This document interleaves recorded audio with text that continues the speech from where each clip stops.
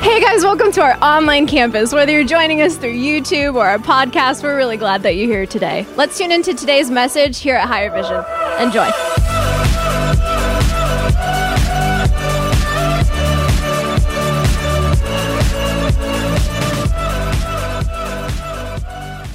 We're so glad you're with us today to kind of experience what's been happening all week long right here at Higher Vision Church. If you're a guest, my name's Jared Ming. I'm the lead pastor here, and today we're going to spend some time carrying that theme into the weekend. I'm going to teach you on the concept of shipwrecked. But before we dive into that, I want to say, first of all, how much we appreciate all the people that are part of our church family that aren't here right now, but join us online. Today we have people joining us in places like Kansas, Colorado, Arizona, Georgia, Texas, New York, El Salvador, Santa Barbara. Can we welcome some of our church family that's joining us around the world? Isn't that great? Welcome today. That is awesome. Well, I like to start with something funny, and so I'm going to tell a little quick story here before we dive in. If you have a Bible, though, you can get it ready and turn to the book of Acts, chapter 27. I heard about this woman who was speeding down the freeway, and she got pulled over by a police officer. The police officer went up to her and said, "Ma'am, could you give me your name?" She said, "Frida." He said, "Your last name?" "Go, ma'am." "You're free to go, ma'am?" She said, "Thank you very much," and she went on her way. You might want to try that sometime if you're a woman. It might work. Some of you, that went right over your head. Her name, Frida, go, ma'am. You're free to go, ma'am. Some of you are like, "Oh, I get it now." Yeah, it's just a bad joke. Just a bad joke. You know what? Today I want to talk to you on the theme of shipwrecked. Because here's the reality that there are people here today, people that either in the moment or have had a moment or a moment's coming where you feel like you're shipwrecked. Maybe you've been shipwrecked relationally. Maybe you've been shipwrecked financially.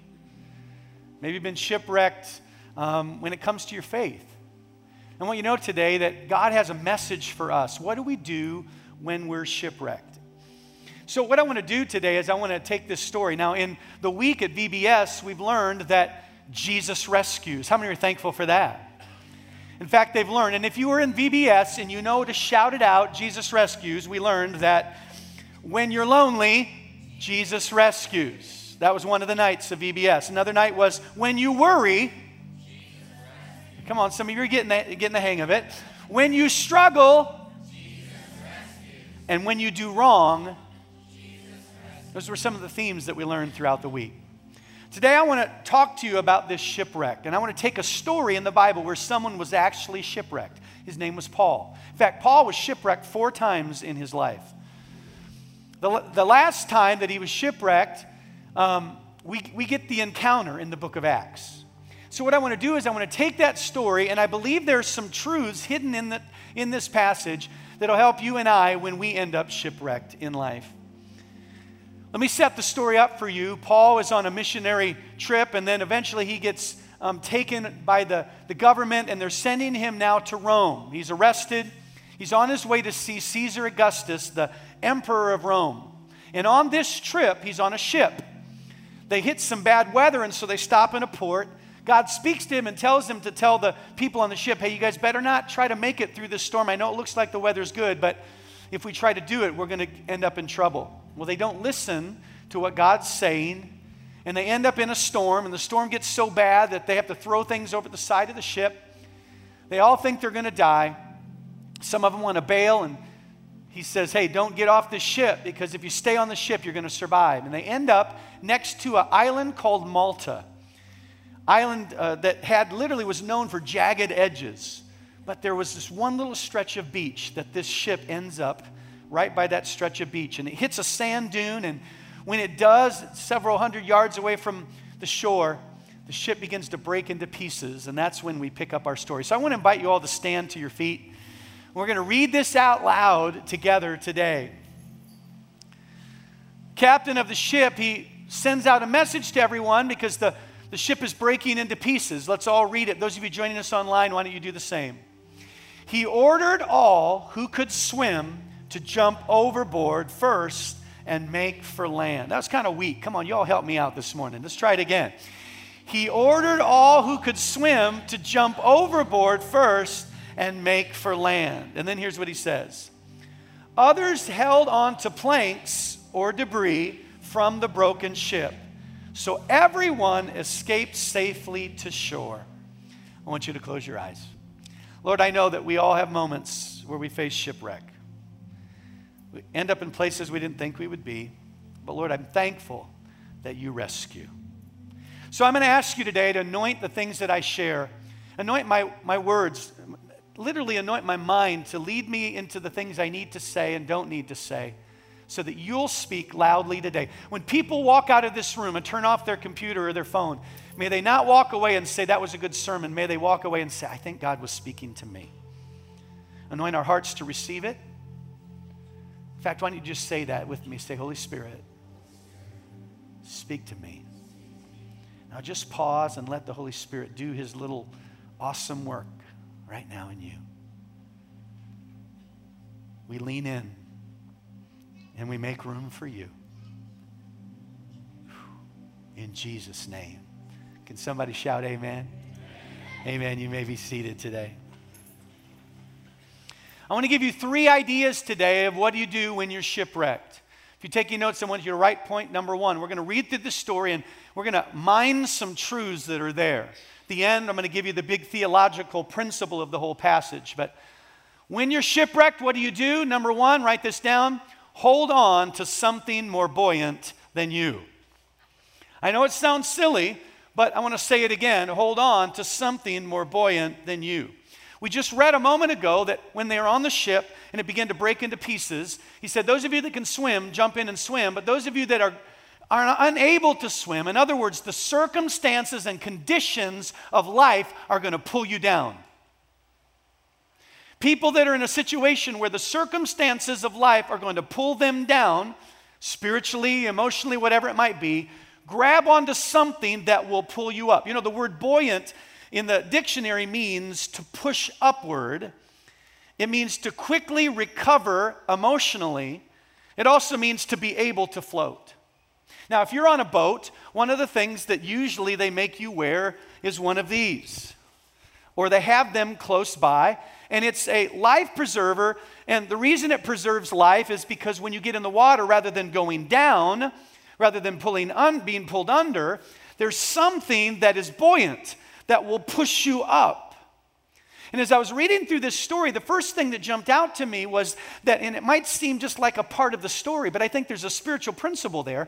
And the spiritual principle is this: when you're in situations of life that are trying to pull you down, and can I stop and say that there is an enemy in this world who wants to devour you. He's like a roaring lion seeking whom he may devour. He wants to rob, he wants to steal, he wants to destroy, he wants to pull you under. Life will pull you under. Anybody say amen to that? And what the scripture, I think, is teaching us is when that comes, you need to grab a hold of something that will pull or push you up. Because sometimes in life, we need someone or something to keep us up. This life preserver keeps us up. And you know, here at Higher Vision Church, one of the things that we often talk about is that when you become a part of the church family here, we want to encourage you, don't just come to church on the weekend, but get in a circle. What is a circle? It's a small group. Get in a small group with people who can pray for you, who can lift you up, who can encourage you. Because you see, we need others. Others, Christians in our lives, are meant to be our buoyancy. Some of you are like, well, Pastor Jared, I don't know about that. It sounds nice and everything, but where's that in the Bible? Well, let me show you.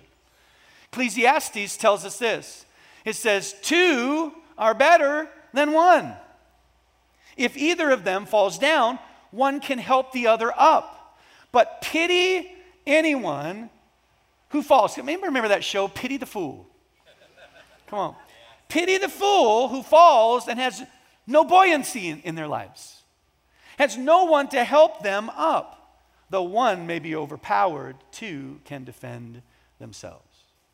You see, you need people in your life, people that can text you, that can call you, that can pray for you when you're going through that divorce, when everything's falling apart, when you've lost your job, when you want to give up and your faith is weakening and you feel like life is sucking you under. I need you to know something. A circle, a relationship with other Christians where you meet on a regular basis, where you're praying for each other, that might be the key that lifts you to the surface. This passage, I believe, is telling us, grab a hold of the things that are going to keep you above water because God has more for you. Come on, somebody say amen.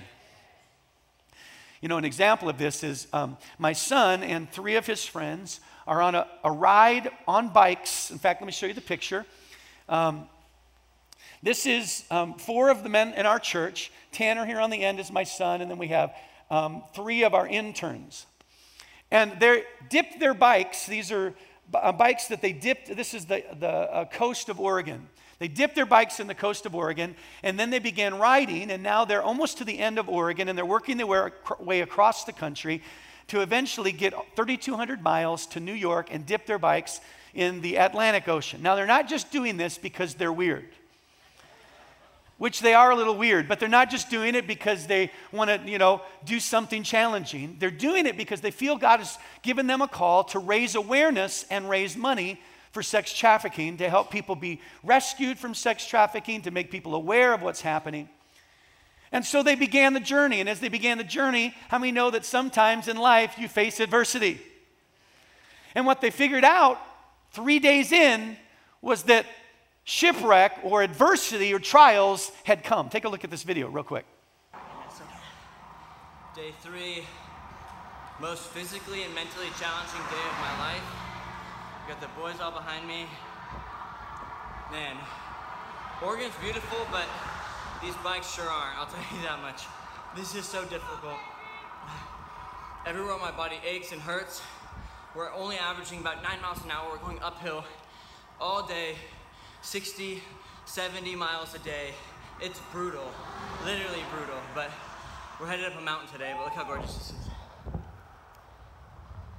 Oh. Ride for freedom.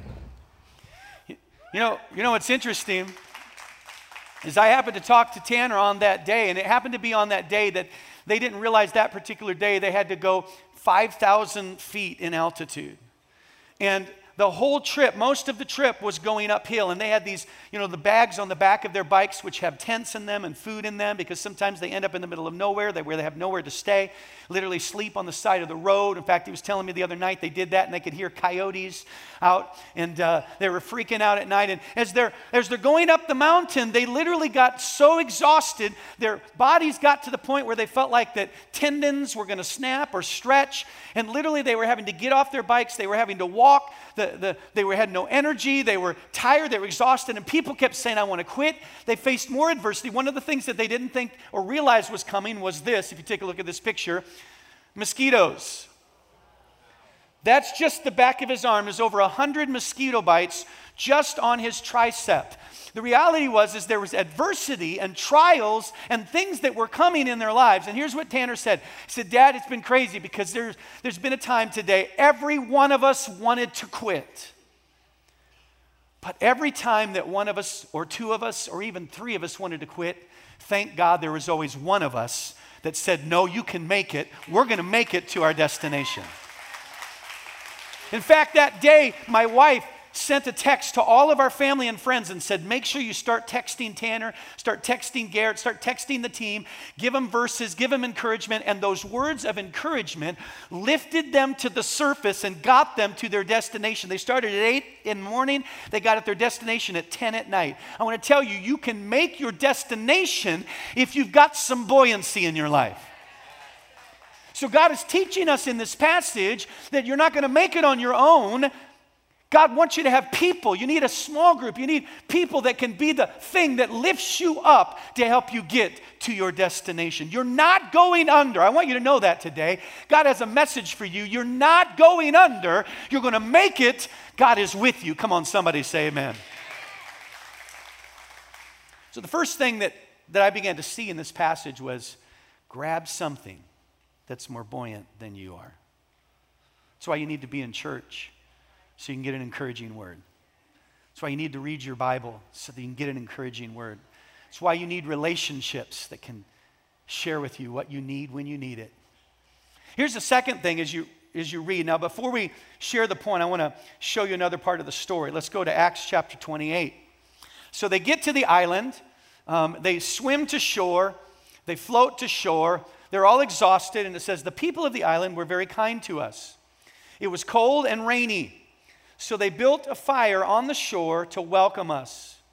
As Paul gathered an armful of sticks and was laying them on the fire, a poisonous snake, driven out by the heat, bit him on the hand. How many ever had a day where you just felt like you went from bad to worse?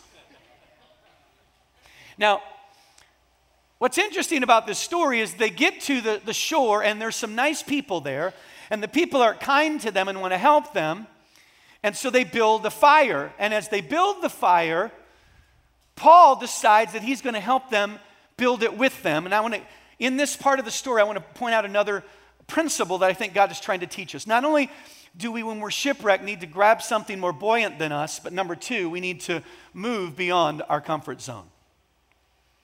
I think what God's saying in the midst of a shipwrecked season is move beyond your comfort zone. Now, what do you mean that? Where do you get that in this story? Well, it's very simple. All of these men they're dehydrated.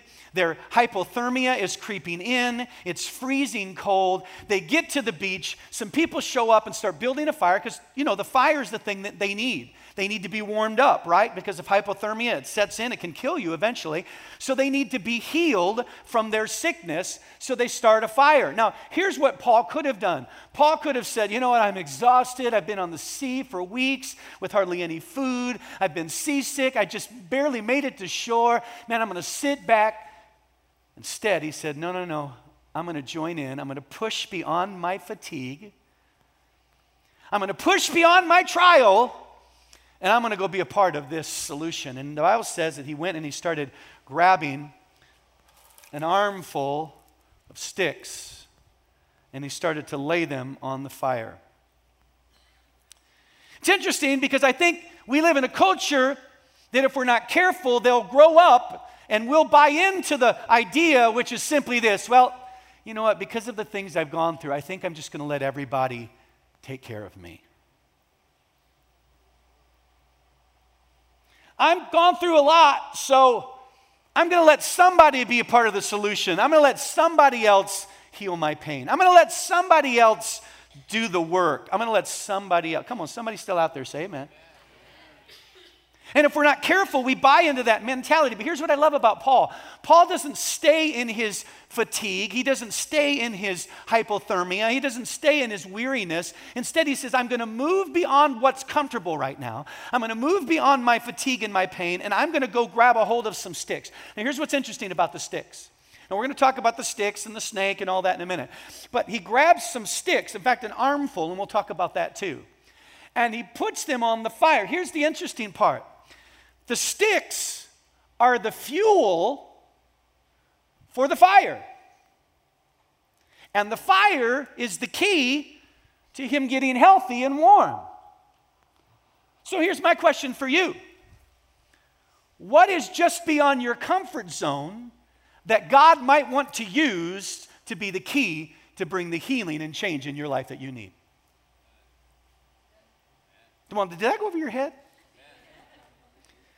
Because there's some things that God wants to use to be the vehicle to bring hope, direction, peace, healing, transformation. But here's the problem. A lot of us never experience the fire because we never have our hands on any sticks.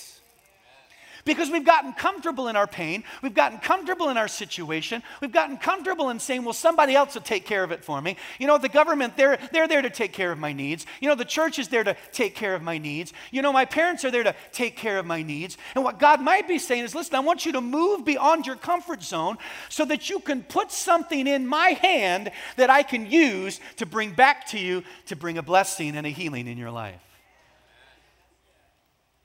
Move beyond your comfort zone. Somebody say, I don't know, Pastor Jared, you're kind of pushing the envelope there. Well, let's go to Proverbs. Look what Proverbs 26 says.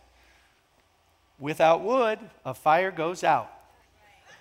Come on, everybody say, oh, me. Everybody say, no, duh. But you know, when you look at that verse and you look at this passage, the bottom line is that the fire requires something. It requires fuel. And my question to you is, how long have you stayed in your comfort zone and kept your hand away from the very thing? You see, God is looking for you to grab something that you can place in his hand. Maybe it's your serving when you don't feel like serving. Maybe it's your giving when finances are a little bit more tight. You see, I find it interesting because it seems like all the miracles happen when many times we place something in the hands of God. The little boy had 2 loaves. He placed them in the hands of God, and I'm just curious, what is God's fuel for you? Now, God can do anything without anything because the world is here and there was nothing when it started. But there's something that I believe he's saying to us, stirring our hearts to say, don't sit back in your comfort zone. Get up past your hurt. Get up past your pain. Get up past your failures and grab a hold of something. Dare to believe and be a part of the solution of what I want to bring in your life. You all with me? Say amen.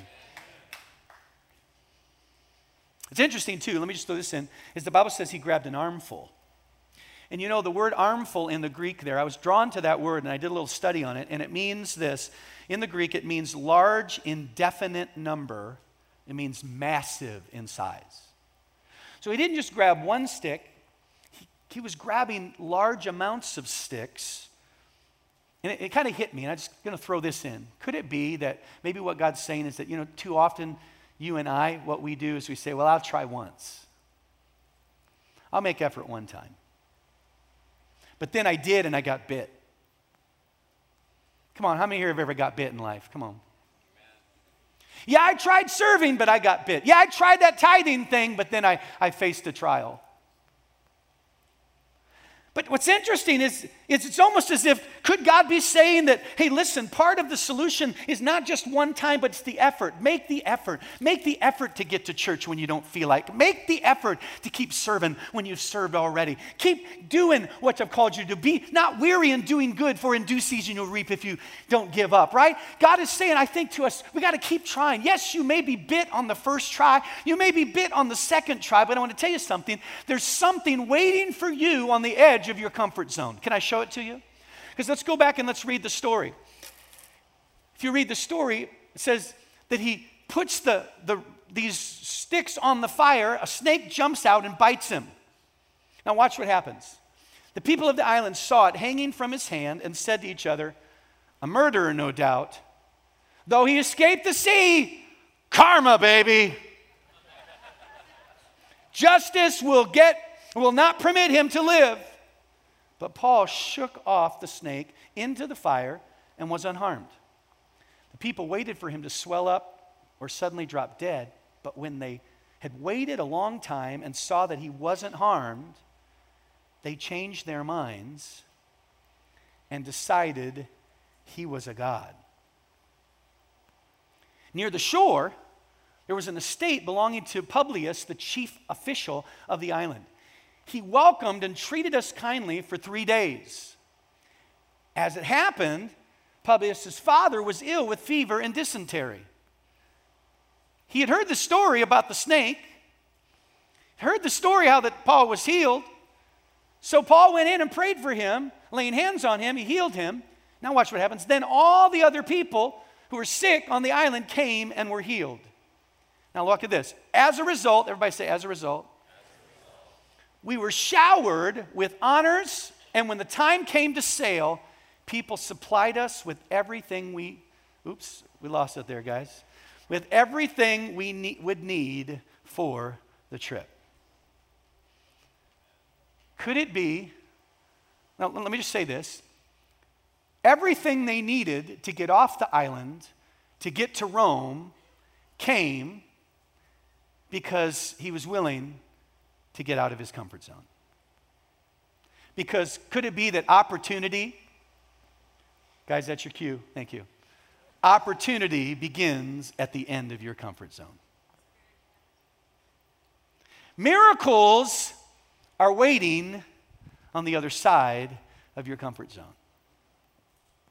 You realize it was through grabbing the stick that the snake came, and when the snake came, what happened?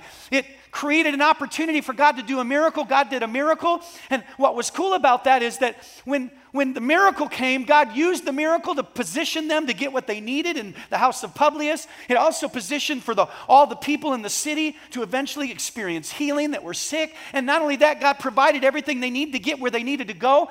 Could it be that everything you need is outside of your comfort zone? God's just waiting for a little fuel, a little faith,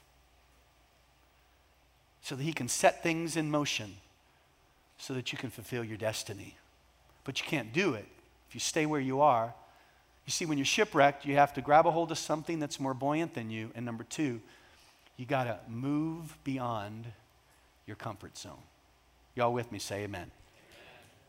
I want to give you the last point, and here's the last point, and it's simply this. When you're shipwrecked, what do? Here's the last thing. You shake it off. You shake it off. In the story, there was a snake. We read about it a moment ago.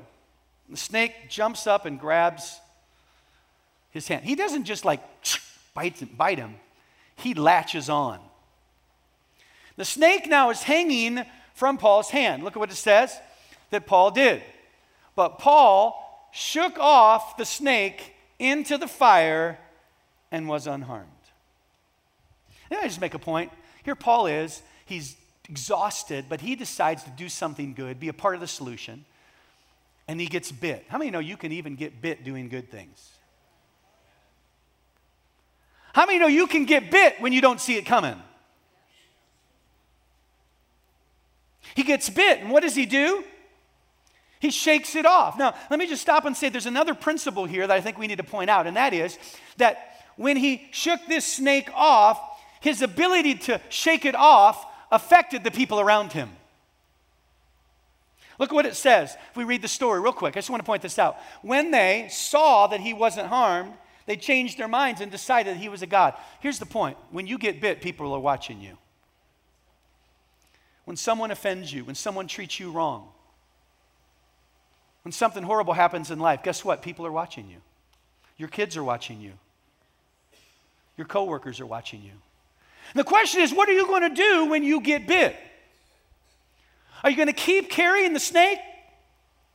Are you going to sit down and go, oh my goodness, oh my God, help me. A snake is attached to me. What am I going to do? Who's got some anti-venom? Oh no. And we grab our fingernails and we start biting our fingernails and suddenly we live life. And I can't tell you how many people I know that are walking around today and they're still carrying their snake.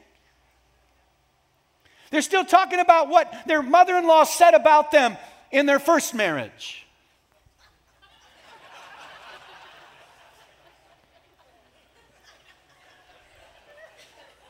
They're still talking about what that bully did to them in school in 6th grade. They're still thinking about what happened 3 years ago and 2 years ago. And what they don't realize is that people are watching all around them. Their kids are watching them. Their friends are watching. The unbelievers that they know they're a Christian are watching them. My question is, what do you do when people are watching you when you get bit? Are you pigpen and you carry all of that with you? Or do you say, like Paul, let me shake it off? As the prophet Elsa said, let it go.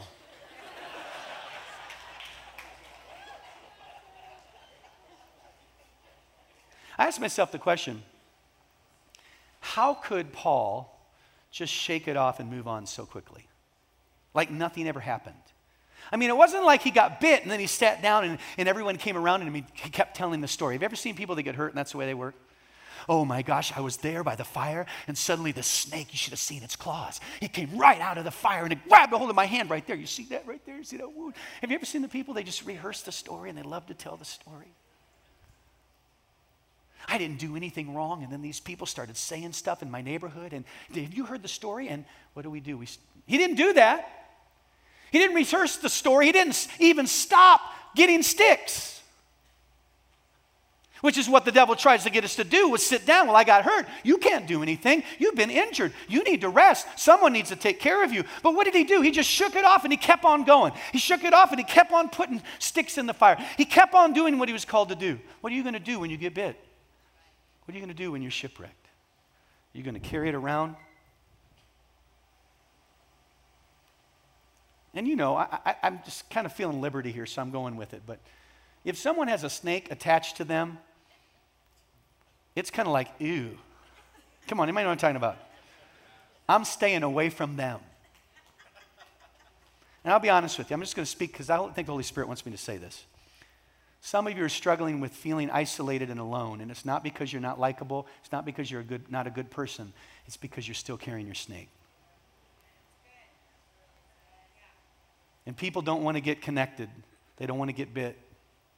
They don't want to pick up the venom that you've allowed the enemy to insert into your heart and your mind. Come on, that's good preaching. Somebody say amen. It's all right. It's okay. Somebody say, why does he always say, give me an amen?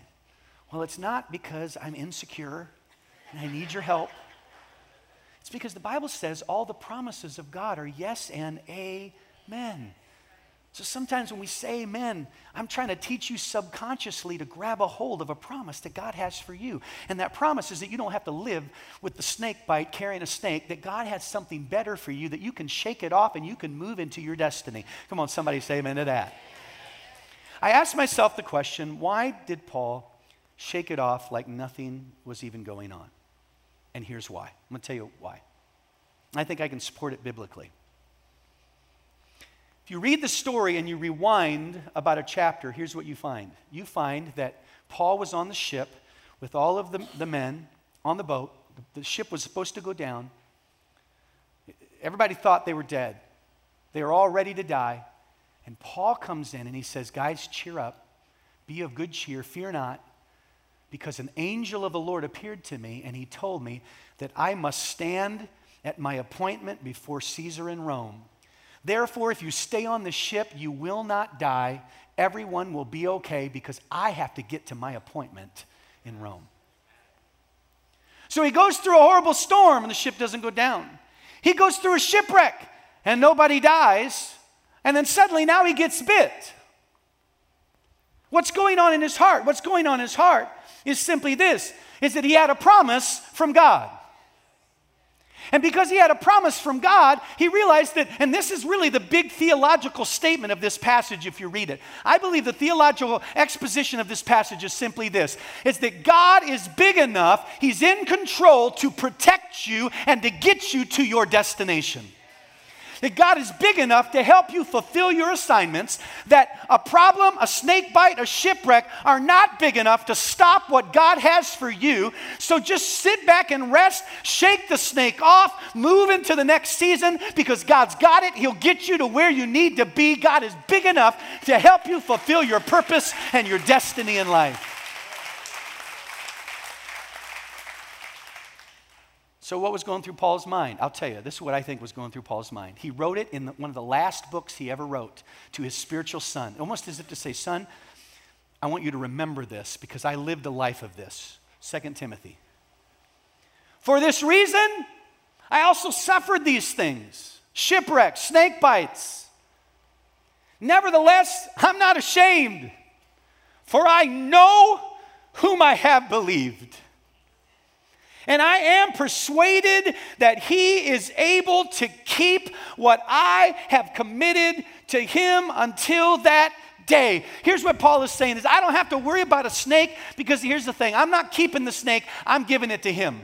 I'm giving my destiny to him. I'm giving my trial to him. I'm giving my unforgiveness to him. And here's what I know, that my God, I am convinced, I am persuaded that he is strong enough, that he is big enough, and he is able to keep what I've given to him. No devil, no shipwreck, no snake can stop my destiny. God is big enough to get me to my appointment. One day I'm standing before Caesar, and I'm going to fulfill my appointment. You all have an appointment. Each one of us have a destiny. So why let a little snake stop you from reaching your potential? Why let your comfort? Here's what's interesting is God is able, he's big enough to fulfill the destiny for your life if you'll grab a hold of something buoyant. Because what if they hadn't grabbed a hold of something buoyant? It would have went down. God's big enough if you'll get out of your comfort zone. And if you'll shake it off. Come on, somebody say, shake it off. I want the team to come. Everyone has an appointment. May not be with Caesar, but one day you have an appointment where you're going to stand before the Lord. And what he wants to say to you is he wants to say, well done, good and faithful servant. Come on in to the joy of the Lord. Come into the kingdom I've prepared for you. God's appointment for everyone here is that one day you'll spend eternity hanging out with God. How cool is that? But not only is that his appointment for you, his appointment also is that you should live a life, and that life is a life of abundance. Jesus said, I came to give life and life abundantly. Now that doesn't mean you don't have a trial, doesn't mean you don't get bit, doesn't mean that you don't have shipwreck. What it means is that you're buoyant, that you rise above the trials, that you have joy in the midst of the storm, that you have happiness and fulfillment and peace, and you accomplish the things that God has called you to do. That's the abundant life. It's not the one where you're dragging your feet, where you're sitting and doing nothing, but it's an abundant life, and God wants that for you. He wants you to live up to your potential here on earth, and he wants you to enjoy what he's prepared for you for eternity. We all have an appointment. We all have a destiny. And so here's what happened. We all got shipwrecked. Every one of us. And the shipwreck was our own making. It's sin. Sin will pull us under. Sin is missing the mark. You know what I love about this story is that God caused that boat to end up. If you look at Malta, there's hardly any shore or any place along that entire island where there was a sandy beach. It's almost all cliffs and rocks and jagged reefs. Isn't it crazy that through all of that storm getting blown everywhere, they arrive on the one place where they could be saved? That shows me that God is in control, even in the midst of our journey. And what it tells me is that for all of us, when we were lost, Jesus came to be our rescuer.